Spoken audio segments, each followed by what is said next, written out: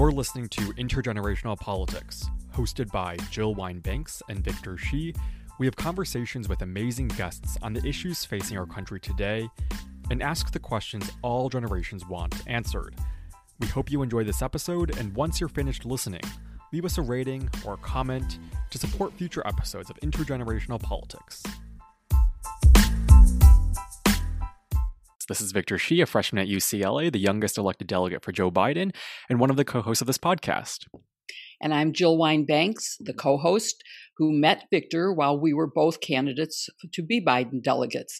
I'm also an MSNBC legal analyst and former general counsel of the U.S. Army, and the wearer of Jill's pins. And today I debated between wearing a pin in honor of Women's History Month, which, of course, I am celebrating every day this month, but decided to go with a justice pin because it seemed more appropriate for our very special guest today.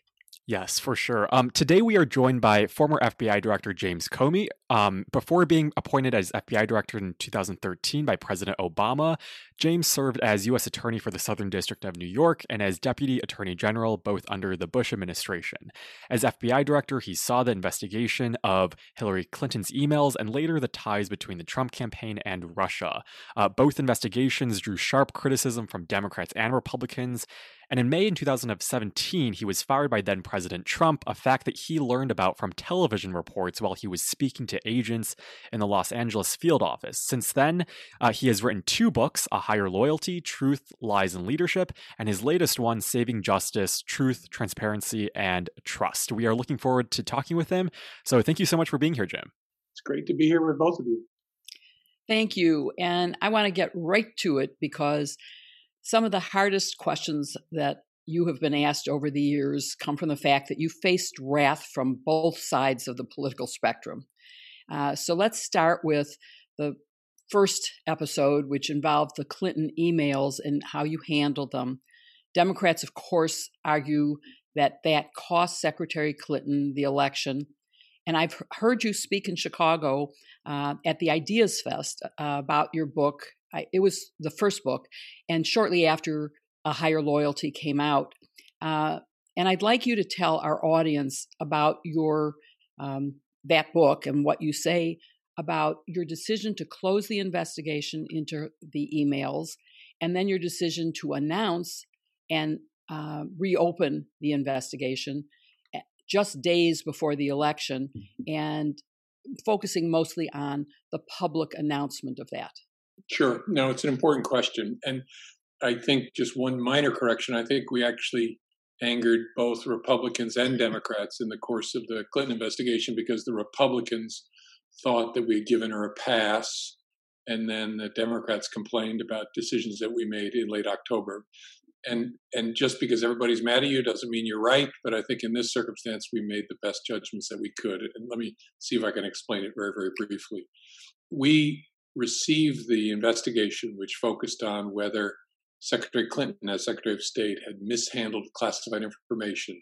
We received it from inspectors general from the intelligence community and the State Department in the summer of 2015, and they made a public referral. So the world knew that this had been sent to the FBI. And we opened a criminal investigation because it seemed on its face like, yeah, Secretary Clinton had treated classified information in a way that was impermissible. That is, she had talked about classified stuff on an unclassified email system. Often the conversation focuses on the fact that it was her personal server. It really didn't matter. What matters when you're talking about classified information is, did you talk about it on a phone or speak about it on email in the appropriate forums? Did we use a classified device to be able to talk about secret stuff? And she hadn't. She'd used unclassified email to talk about a bunch of classified stuff. And so the question as the investigation began was, what was she thinking when she did that? Because nobody had ever been prosecuted for sloppiness or for unintentionally talking about something in a place they shouldn't have. That just happens too often for it to be prosecuted. Instead, what the Department of Justice has always looked for is there evidence that this person knew they were doing something that they shouldn't be doing? And so we set out to see if we could find that evidence. And after a year of looking, we didn't find any evidence like that. We found a lot of sloppiness, a lot of secret stuff, both secret and top secret, discussed on an unclassified email system, which you just can't do, but not anything that rose to the level of a criminal prosecution. And to prosecute Secretary Clinton, you would be treating her differently than everybody else. And you can't do that and run a justice organization. So we got to the end of the investigation, and the hard part was going to be convincing the American people that we'd done it in the right way, that we had investigated one of the two presumptive candidates for president of the same party as the president in office and the attorney general. And we had said, no, there's no case here, but in a credible, reliable, trustworthy way. That was going to be the trick. How do you convince people in a politically polarized world that you did things for the right reason? And the answer is transparency. The Department of Justice has always offered transparency when it doesn't bring a case, if that's in the public interest. And here it sure was in the public interest. When you talk about transparency, I would focus on the very well-known rule, which is you never comment on an investigation. You never announce that you're investigating, and so you wouldn't announce that you are closing it. So what do you mean by transparency in the context of an investigation? Yeah, good question. There's no rule that says you never talk about an investigation. In fact, the Department of Justice policy has an explicit exception for confirming investigations when it's in the public interest, to reassure the public, to explain activity. And then when you close an investigation, there's a long-standing norm that in almost every case, you don't say anything. But when there's a public interest, as there was, for example, after Ferguson, Missouri, or after allegations that the IRS have been targeting Tea Party activists, the Department of Justice has long offered details to explain a decision.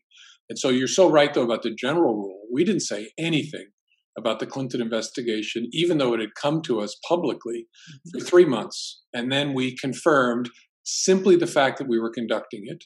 And then we said nothing until it was completed. And this struck me, and I think struck the Department of Justice as well, as a circumstance where the norm of providing details when it matters most was in play here, and that people needed to be assured that this decision was made for the right reasons, just like the decision not to prosecute anybody for the killing of Michael Brown and Ferguson, for example. And so it was in the lane, the normal lane of the Department of Justice, to offer this kind of transparency at the close of an investigation. And the thing I did that was not normal, that was a breach of norms and policies, was I stepped away from the Attorney General, so that rather than standing next to the Attorney General and offering the transparency, I did it separately from the Attorney General for reasons that are complicated, and we can talk about it if you want. But the bottom line— Go ahead and talk about that. Sure. I made a judgment that I think even in hindsight is a reasonable judgment. People can see it differently. With it, I couldn't credibly offer transparency to the American people at that point in time, standing next to the Attorney General. There were a variety of reasons for that, but most prominently, that in just the days before we finished the investigation, she had met privately with former President Bill Clinton on an airplane on a tarmac in Phoenix, Arizona, and sort of set the world on fire with that meeting, and announced that she wouldn't step aside from the investigation, which would have been the appropriate thing to do. Instead, she said, I won't step aside, but I'll accept Jim Comey's recommendation and that of the career prosecutors. And at that moment, I thought, I never imagined I'd be in this situation, given where we are and the importance of public trust, and that she won't step aside. I think the best thing to do is for me to do something unprecedented, which is offer the transparency separately. And so I did, and was criticized by thoughtful people for that. It was a close call, and I accept the criticism. That's the hardest decision I had to make, actually the closest. But that ended the investigation, right? We're done. We've assured the American people this work has been completed and in a good way. And then I get summoned all summer long of 2016 to Capitol Hill to defend the work, as does the Attorney General. And we both defend the work and say, this is over, this is done, go away, you can trust us. It's done, it's done, it's done. Okay, now come with me to October 27th. I walk into my conference room and find out that not only is it not done, but it's not done in a hugely significant way, because we have found, for reasons that also are complicated, but on the laptop of a guy named Anthony Weiner, who was married, although estranged, to Hillary Clinton's significant aide, top aide, we have found hundreds of thousands of Hillary Clinton's emails. And I remember when they told me that number, it almost knocked me back in my chair, because we had only ever found thousands of Secretary Clinton's emails, because she had culled her emails and produced about 30,000 of them to the State Department and deleted the rest. And just the number, hundreds of thousands, knocked me back. And then they knocked me back farther by saying, and we may have found the missing emails from her first 3 months as Secretary of State, which is when she was using not her personal server, but an unclassified BlackBerry to email. And if there was going to be evidence that established she knew she was doing stuff she shouldn't do, it would likely be at the beginning. Mm-hmm. And so my team said, we found hundreds of thousands of emails. We found tens of thousands of BlackBerry emails. The result of this investigation could change, and we can't review them in time before the election. What do you do? Mm-hmm. Why couldn't they do that? Because they ended up actually doing that. Yep. Yeah. The reasons they gave me were that we didn't have the capability in the FBI to deduplicate electronically on our classified networks, which is where these materials had to sit because we knew they contained classified information. And we couldn't bring in recruits like we would to look for a gun in a hayfield because whoever reviewed the emails needed to know context because they were looking for classified information, for misuse of an unclassified email system. So it had to be people with context. And there were only about 6 or 8 of those. So that team of people had to actually read each of these emails night after night after night. And they said there just aren't enough hours in the day to finish before the election. So let me ask you a couple follow-up questions there. One, how did you know? You said you knew immediately that there was classified information there. How had you determined that? When I say you, I'm talking about, I assume it wasn't that you physically sat down, but that an agent reported to you. Yeah, it actually, before then, the inspectors general referred it to the FBI because in their review of the emails that Secretary Clinton had produced to the State Department as part of a FOIA process, they had seen that on the emails there were topics talked about that they knew were classified, top secret. Right, no, but I'm talking now about the BlackBerry.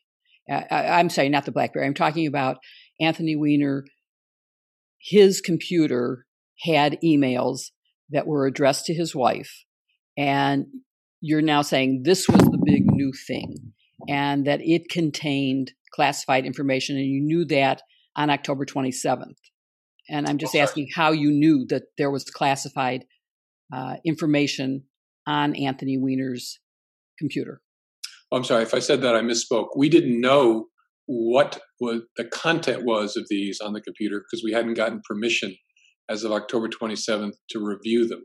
They've been obtained by the FBI in a different investigation. Right. So to look at them, we need to get a search warrant to establish probable cause that they would contain evidence of the mishandling of classified information. A fair bet, given the number of conversations that Secretary Clinton had on her email system involving classified topics.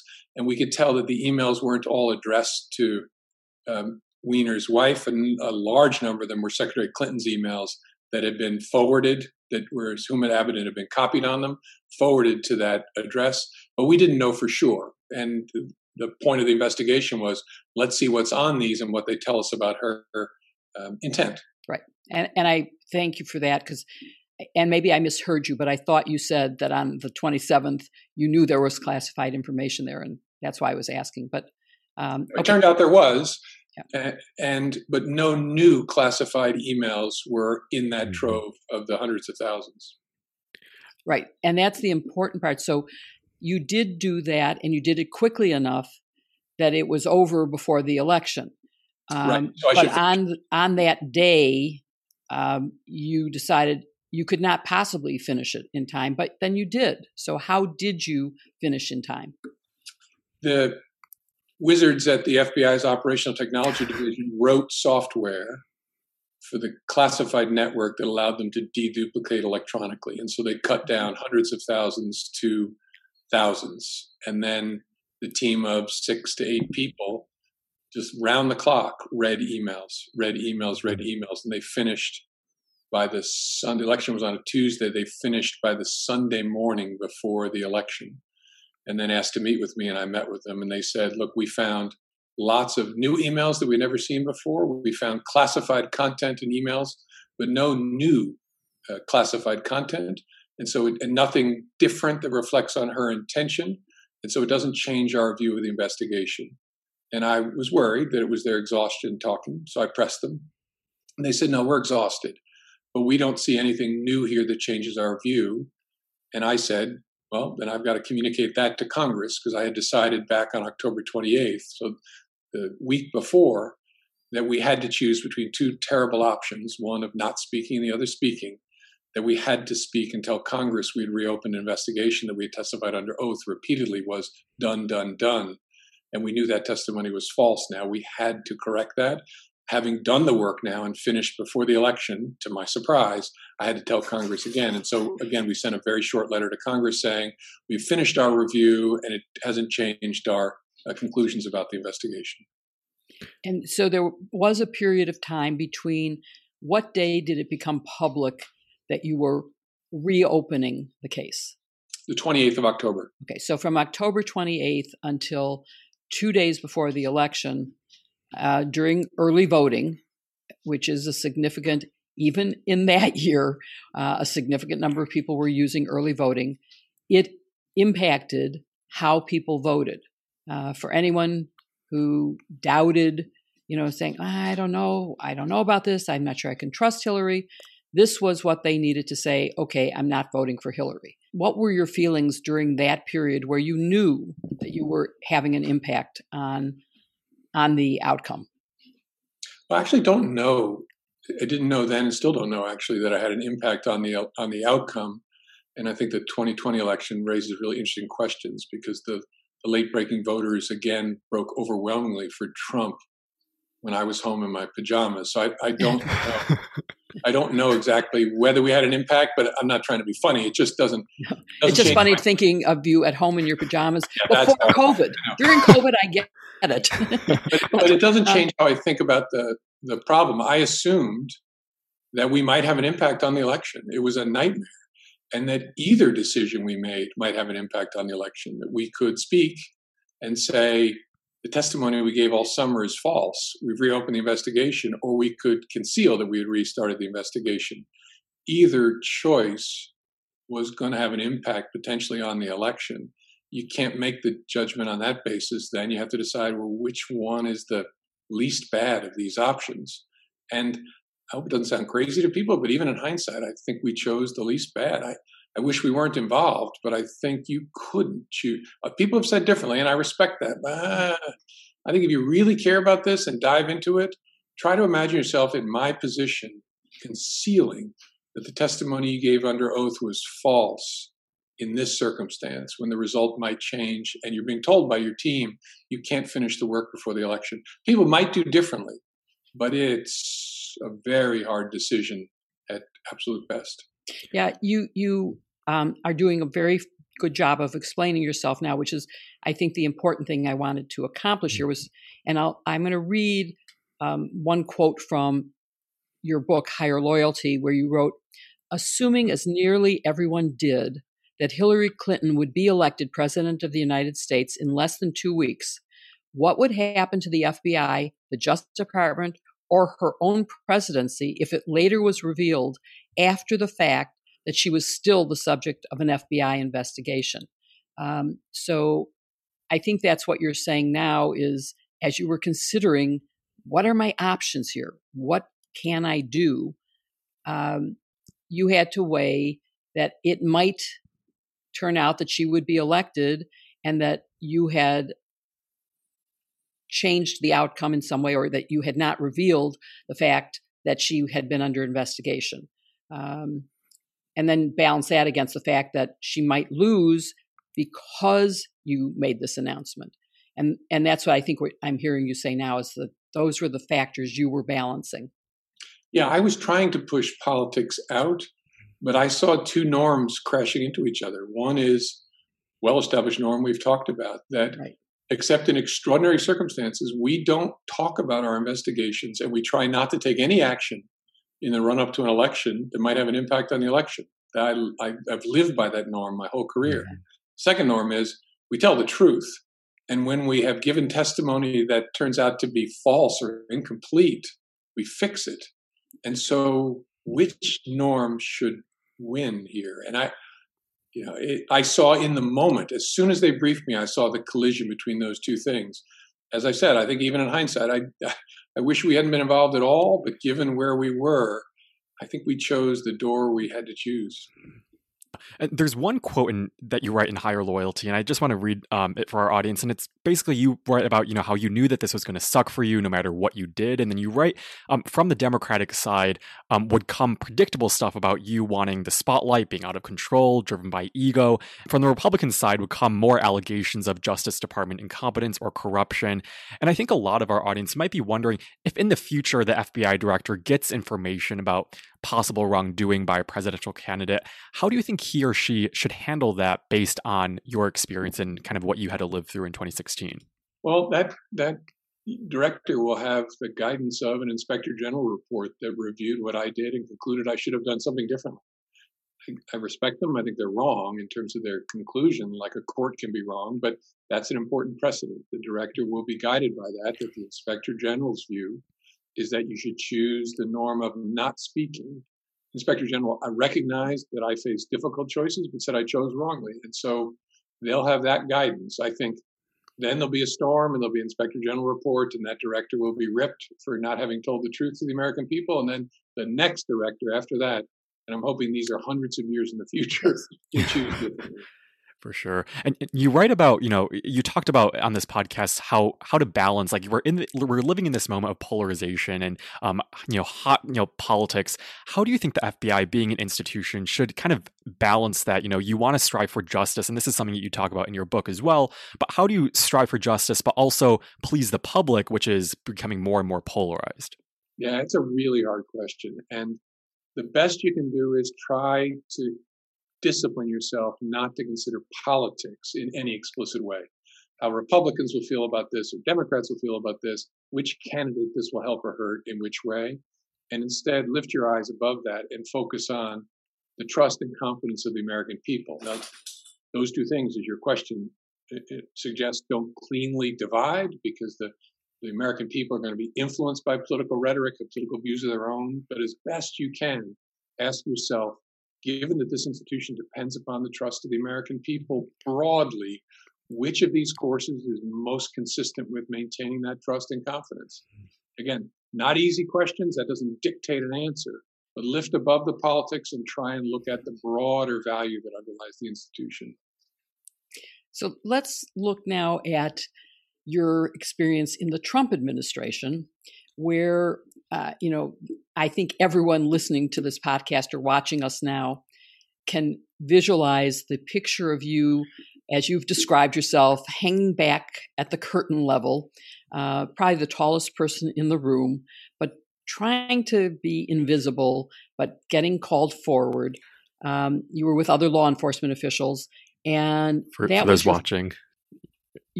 Oh, okay. So there we are. We have a video of it even, of you standing, trying to fade into the blue curtains as you described it. And that was, I think, your first time actually meeting him. Is that correct? No, I had met him on January 6th before he was president when we briefed him about the Russia report at Trump Tower. Okay, so let's start with that. When you first met him, you were the one selected out of a number of people who might have from the intelligence community. You were selected to give him that information. And what was your impression of him at that time and how he reacted to the information? I kept having this weird flash that reminded me that the meeting and his conduct reminded me of a mob boss, of a Cosa Nostra boss. I had done work against the mafia in New York City when I was a federal prosecutor. And I kept pushing that image away because it seemed irrational, right? That's a crazy thing to think. But I think as I look back, what was bringing it to my mind was the way in which he was conducting the meeting. We were there to brief him about a threat to America, about an attack on this nation. And he turned it all into, what is it about me? What does it say about me? How can we turn this into a positive for me? And never ask the question you would expect an incoming president to ask, which is, so how do I keep this country safe going forward? That's my responsibility. And I think the reason it came to my mind, although I was trying to push it away, was that's the way a Cosa Nostra organization is led. It's all about the boss. What can you do for the boss? How are you serving the boss? And that was my first impression. And as crazy as it sounded, now it turned out I don't think it was all that crazy an impression. Yeah. That's what came to my mind on that first. Seems to have been validated by a lot of things. I was in the organized crime section in the early days of the section, and when RICO was first passed, the Racketeer Influenced Corrupt Organization, and I keep thinking back, and also Title III allowing legal wiretaps, which was primarily aimed at being able to tap into mob bosses who talk in code. And we've listened to enough now that I think you were right on target in that. It wasn't really weird, but you had a second weird meeting, awkward at best, and that was when he called you to have a private dinner with him. Could you just talk about that? Yeah, the end of his first week in office, so Friday the 27th of January, he called me at my desk and asked me if I wanted to come over for dinner. I had a date already. I was going to go get Thai food with my wife, but I broke it with her and told him, of course, sir. And I assumed it was a group dinner. Again, it didn't enter my mind that a president would have dinner alone with the FBI director. It hadn't happened since Watergate. And I assumed when I got there, I would see colleagues from the other parts of the intelligence community. And it made sense for a new president to get to know the leadership team. And it turned out it was just the two of us at a tiny little table set in the middle of the green room on the ground floor of the White House residence for the two of us to have dinner. And what was odd about it was meeting alone. And second, that he began it with this false premise that we hadn't already spoken number of times, including at that January 6th, right, the first time I met him, and had him tell me what an awesome job I was doing. He hoped I was staying. He began this dinner by asking me what I wanted to do. So it was clear that my job was on the menu and he wanted something in exchange for that. A quid pro quo, would you say? Oh, it was explicit. Over salad, he looked at me and said, I need loyalty. I expect loyalty. And I was so stunned by that. All I could think of to do was stare at the man. And imagine this, across the table, you're 3 feet from the President of the United States, and I just kept my eyes open. And don't blink, I said to myself. I just stared at him for 1 beat, 2 beats, 3 beats. And then he looked down at the salad, and we moved on. But he noticed, obviously, that I hadn't answered. And so we came back to it later in the conversation. I was a little bit more ready the next time it came back, an hour or more later.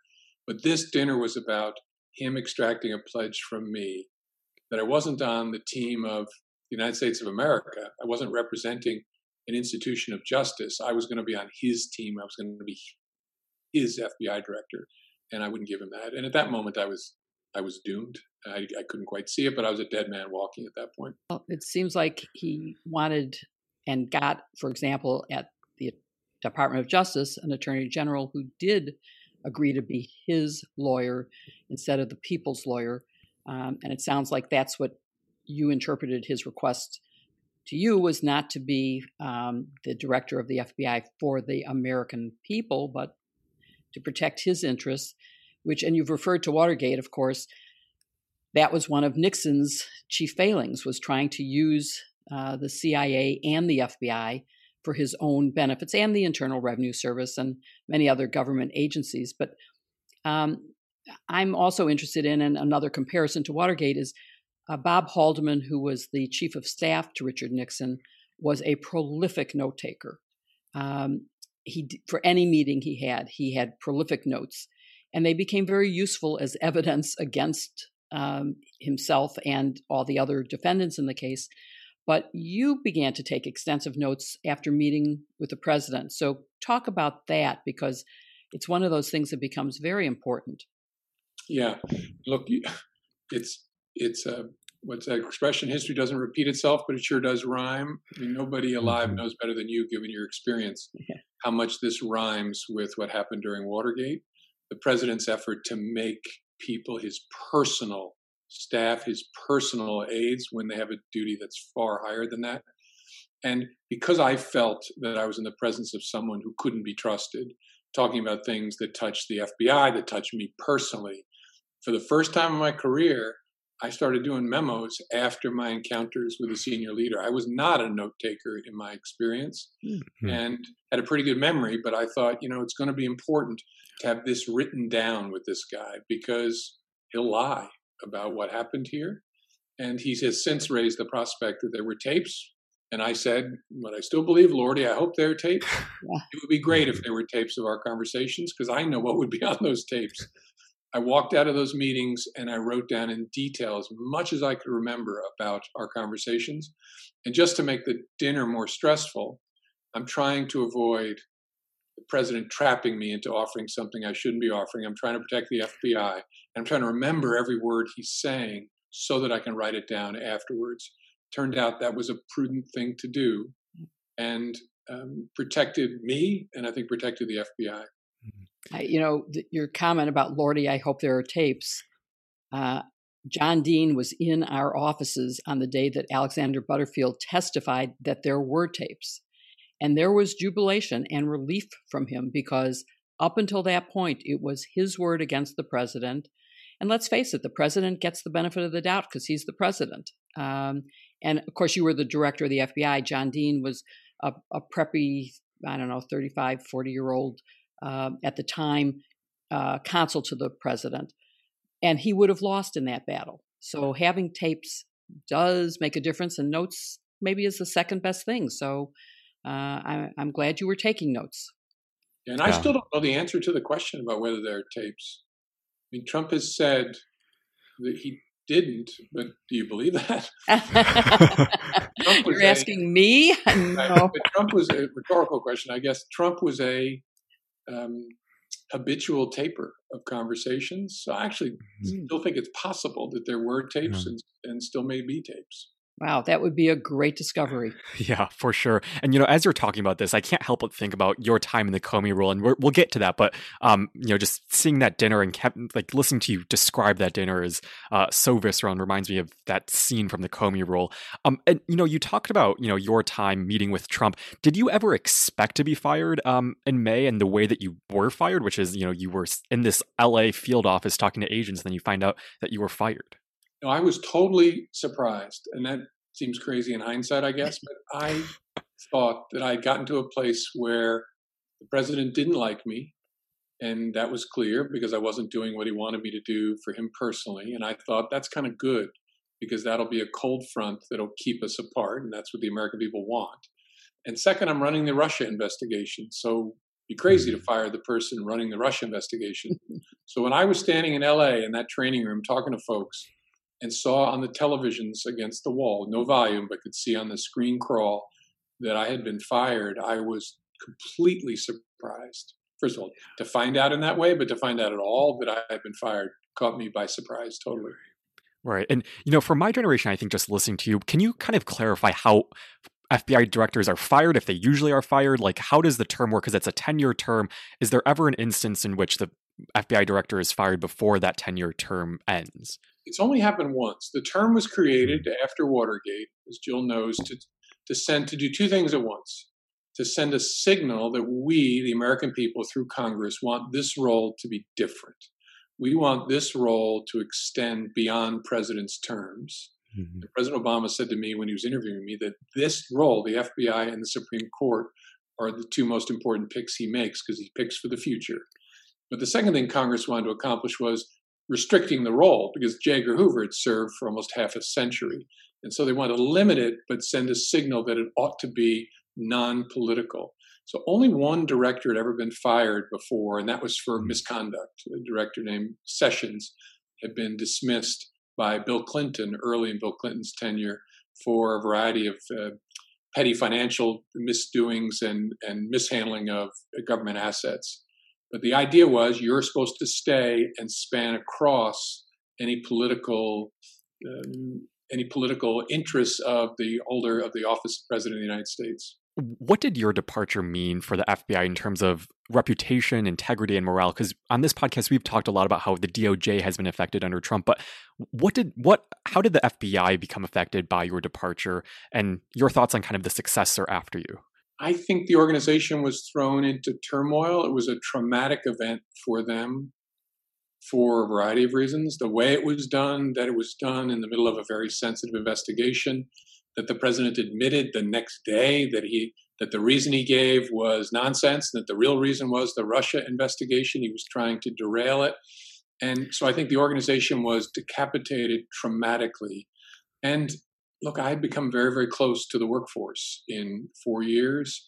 And so there was a personal sense of loss that I felt, obviously, but I think the folks at the FBI felt. And so there was turmoil. And the president, I didn't know any of this at the time, but the president then set about trying to squeeze the deputy director, Andy McCabe, to be on his personal team, which Andy wouldn't do, which deepened the sense of crisis and trauma.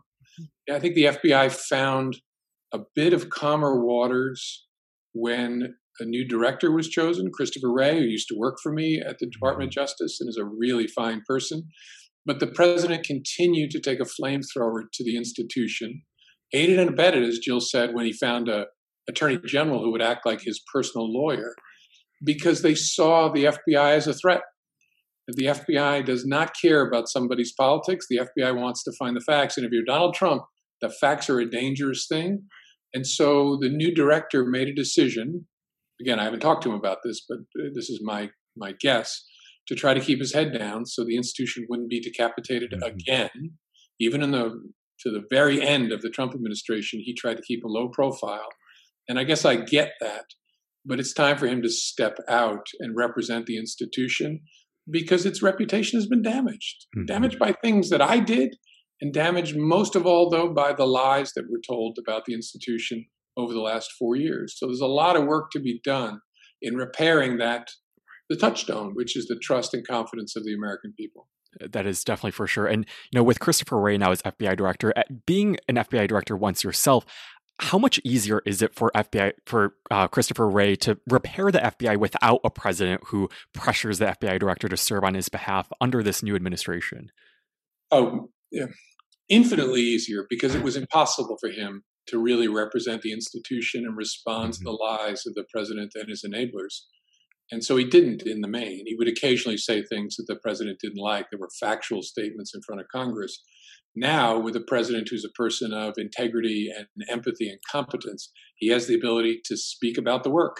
And the FBI makes mistakes. The FBI is flawed. It's made up of human beings. And so he should speak about the good and the bad and show the work to the American people so they can have trust and confidence it's being done based only on the facts and the law. So, listening to your description of your being fired on the 17th of May, it suddenly struck me of how we are connected because of that. I had taken a course in how to write an op-ed on Sunday, and on Tuesday you got fired. And I thought, I just took this course and now I have something to say because this is like the Saturday Night Massacre. I have to write something. I'm so glad I could be useful. And so I did. I wrote an op-ed. It got published. And that's how I ended up on MSNBC Legal Analyst. Was they saw that. They asked me to come on to talk about it. And the next thing I knew, I had a contract to be a contributor. So thank you very much. I'm sorry it cost you your job. And I actually, you're the second top person I've caused a job. Elliot Richardson got fired because he wouldn't fire the special prosecutor. And so he got fired instead of carrying that out. And when I subsequently met Elliot Richardson, he said, "Oh, I know you. I lost my job because of you."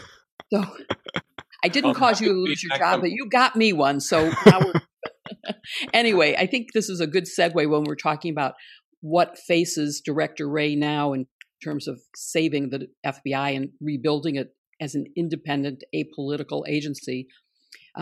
It takes us to your book, Saving Justice, Truth, Transparency, and Trust. And you describe the book as a manual for helping repair our justice system. And first of all, it's interesting that your book came out just after Biden took office. And I'm wondering if that was intentional, that you were hoping that you would have a president who might listen, or a director who would be able to listen to your advice on how to rebuild the department. I actually wrote the book not knowing who would win the presidential election. I had to finish it in early November. And I was hoping Joe Biden would be elected president, but I wrote a different ending and some different chapters if Donald Trump became president, which were really hard to write, very depressing to write, and luckily were never needed. But the publisher thought that the work would be most useful if it came out after the election and either in transition between the two terms of President Trump, God forbid, or when a new president comes. And so it actually was released the second week of January before Joe Biden took office. And I do hope it was useful and still is useful. I would love it if people at the Department of Justice would read it and see it as a manual. I think they will, using the lessons of Watergate. How do you restore the Department of Justice? But I hope more than that. I wrote it for non-experts to include some pretty cool stories to illustrate this is what we mean when we use the fancy term institutional values. And this is why we talk about the importance of institutions. In plain language, this is what these things are and why they matter. And I hope young people especially will read it, find it a compelling read, and learn from it. Yeah, it's interesting how publishers look at the timing of this. My book was supposed to come out in May, and then because of the impeachment, they said you have to finish it months earlier. It has to come out right around the time of impeachment. And so I basically dropped everything I was doing in order to get it done in time to come out in conjunction with, and this was the first impeachment, not the second. My paperback came out just after the second impeachment, though. So it's weird how they do that. But for our audience who may have read your first book, can you tell us what makes Saving Justice different than the first book? Yeah, the first book is about leadership. Neither of them is a memoir, but the first book focuses on how do I think about leadership? What does it mean to be an ethical leader? And how did I get shaped both by mistakes I made and great people I learned from? That's what that book is about. It's story-driven, so it's not a boring leadership book. The second one I wasn't going to write until I watched the Attorney General, Bill Barr, and the President severely damage the Department of Justice. And I worried that folks might not get why that matters so much. And I knew I had a bunch of really cool stories that I'd never told before that I thought if I put them in a book, it'll illustrate how I learned the values of the Department of Justice and how I learned the recipe, which is given away on the cover, that the way in which you get trust, which is the essential lifeblood of an institution, is you tell the truth and you show that truth to people. Truth plus transparency equals trust. I thought, you know what? I think that would be useful to people. I've got fun stories that'll hold people's attention, stories that seem like fiction, but they're all carefully documented that will be entertaining, and in being entertaining, communicate something that'll be helpful to people. I hope that's true and that people will read it and take that away. I want to follow up on something Victor and you talked about, which has to do with truth, really, and obviously a big part of your second book. In an era where we are so polarized and live in our own information silos, how do we get truth to be communicated? If you listen to MSNBC, you hear facts, you believe them. If you listen to Fox News, you hear a very different version of information that I would consider to be completely false, lies, let's call it what it is. But the people who listen to that believe it's true. They believe the election was stolen and that Donald Trump was justified in doing everything he's done. So how, in an era of that kind of polarization and absence of truth, do you accomplish that? How do you communicate and convince people it's true? Really hard question. So you begin with a sense of humility that the great thing about the era in which we live is you can get access to information from an extraordinary number of viewpoints. You can triangulate on anything to try and figure out, so what is true? Right? Donald Trump says it stopped raining during his inauguration. Is that true? Well, you can check that. You can go and look at the weather for DC on January the 20th of 2017, and you will discover it never stopped raining. What about the crowd at his inauguration? Was it bigger than Barack Obama's? You can go and find those pictures and make those comparisons. That's an amazing time to be alive. The flip side is you can structure your digital world so that the only source of information you have are those that confirm your pre-existing positions, that feed your confirmation bias. So there isn't an easy answer to that except not giving up never surrendering. I actually think we're living in a golden age of media. Again, not since Watergate has the media had such an incredibly important job to play in pounding the facts, fact checker. You're never going to empty the Fox News bubble, but we get to a healthier country when you shrink the bubble. And maybe the most important way you shrink the bubble, I mean, look, there's millions of people today trapped in a bubble of lies, believing that the election was stolen, believing the coronavirus was a hoax, believing all of these falsehoods they've been told. The way you get them out of that fog of lies is not by throwing facts at them or yelling at them, telling them that they're idiots, because the last thing people want to admit is not only that they were wrong, but they were defrauded. Instead, you show them what good looks like, what open, honest, empathetic, competent leadership looks like, and they will find their way out of that fog. Not all of them, but a significant number of them will move out of that fog.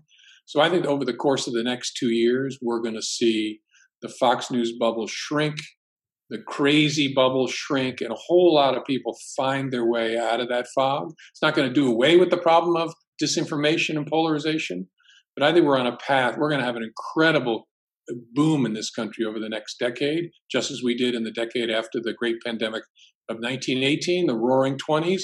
We're going to have a roaring period right now, and one consequence of that will be it'll be easier for people trapped in that bubble of lies to move out of it. A Trump supporter came to my home to repair my freezer, and he saw that I was watching the second impeachment trial. He said, well, that's ridiculous. They shouldn't be doing this.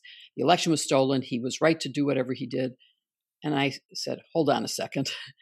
And then we talked, and I said, would you please just do me a favor? Obviously, you're getting your news from Fox. He said, yes. And I said, would you please listen to MSNBC or NBC or any other channel besides Fox? And when he called a few days ago to follow up on whether my freezer was working, I said, and have you listened to MSNBC? And he said, not yet. And that's the problem. He's still getting fed disinformation from Fox. And unless there's, so do you have any ideas on how do you get that person to listen to some source of information other than Fox News? I think the answer is in getting up close to him first. I mean, obviously we're living in a pandemic era, so you couldn't do this, but sitting down with him and having a cup of tea and talking about your families, your love for Chicagoland, your skepticism about the White Sox, whatever it is, connecting to my him. love of the Cubs. Right. Connecting to him as a human being makes it so much easier for him then to accede to your request that he try something different. I try to explain to people, another reason that America is an amazing place today is gay marriage is a real thing. It wasn't 20 years ago. And yet the country changed incredibly quickly about its attitudes towards lesbian and gay Americans in general and gay marriage in particular. How did that happen? I think the answer is because the love was there first. There was a connection first. And as LGBTQ issues became more and more prominent in our society, everybody discovered that someone in their family was gay. Your cousin, your uncle, your aunt. You discovered that someone you loved is that other, and so they no longer feel so other to you. And the turn became so much easier because the love was there first. We need to find a way, person by person, encounter by encounter, to get the connection established first. And then it's so much easier to move people out of that fog. But it takes time. I actually think the extraordinary popularity of the pandemic relief bill that's about to pass, I think today, that 70% of Americans, when is the last time Americans agreed 70% about anything, besides gay marriage, actually? They believe this is the right thing to do, and their president is giving it to them without tweets, without lies, without nonsense. That is a really important step to helping people who've been fooled, who've been defrauded. Your repair guy, slowly tell themselves a different story and move away from those lies. What you've said is fascinating. I think, just going back to your book, I think my generation will definitely find a lot of useful information from both your first and second book. But I just want to switch to a related topic. The rights to your first book, Higher Loyalty, was bought by CBS in 2018 and was made into this HBO miniseries called The Comey Rule. And I'm wondering what it feels like to have your story and that particular stage of your life portrayed on television. It's weird. It's really weird. I found watching it. I went to the set as a guest one day, and in Toronto, it was the day they happened to be filming the dinner scene that we've talked about. And so I watched this extraordinary talent, these two actors, Jeff Daniels and Brendan Gleeson, Jeff playing me, Brendan playing President Trump, interact with each other using the words that were in my head, that had been in my memos. And so I found that vertigo-inducing, and really, I told them, the highest compliment I can pay you is you just ruined my day. It was so real. And so the movie left me more emotionally drained than I expected when I got to see it, because it really does capture the pain, the loss, and the quality of the people at the FBI in a great way. It also captures my wife in an incredible way, an eerily accurate way. And so it brought home to me how the suffering of those people, what a tragedy it is that they were mistreated in such a way, and the impact on my family from watching me go through all of that. All of that made it an emotional experience for me to see it. Jeff Daniels is extraordinary. I teased him saying he should act taller. And he said there's only so much they can do. But they capture the essence of that institution and the feelings of that time. You talked about your brief involvement in that. Billy Ray was the producer of that miniseries. Did you have any other role in helping Billy Ray produce it, like choosing the actor or giving them advice on what to share, what not to share?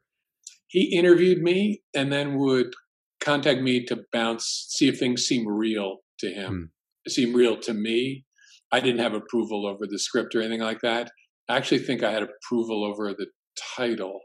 I didn't like any of the titles. I didn't want my name in the title, but they finally beat me down. I was amazed when they got Jeff Daniels to do it. I don't think they needed my permission to have Jeff Daniels, but I had seen him in To Kill a Mockingbird on Broadway. Wow. And when Billy Ray either called or emailed to tell me that they had gotten Jeff Daniels to do it, I was blown away because he's an extraordinary talent. The person who plays Trump, his hair was so like Trump.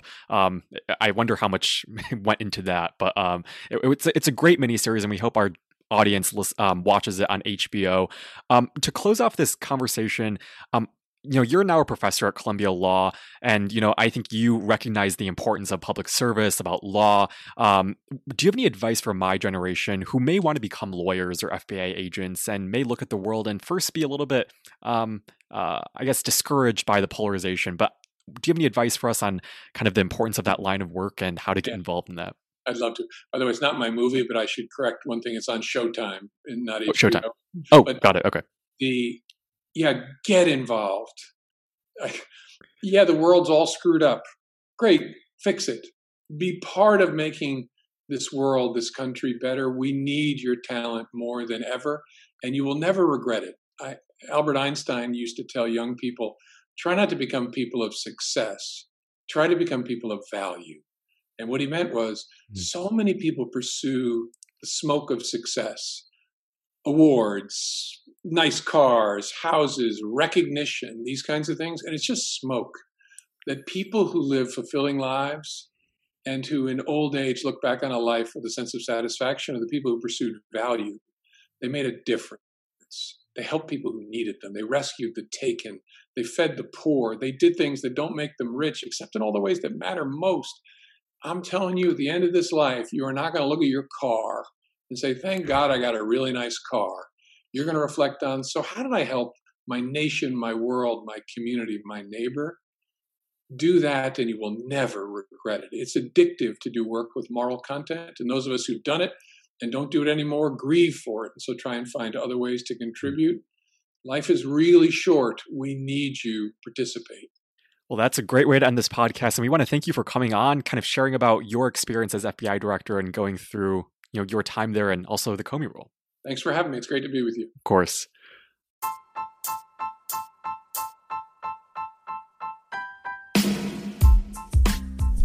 Thank you so much for listening to this episode of Intergenerational Politics.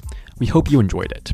We always love reading through your comments and your reviews, so let us know your thoughts about this episode of Intergenerational Politics on Apple Podcasts to support future episodes. You can also feel free to share our podcast with a family member or a friend to make sure that everyone is a part of intergenerational dialogues.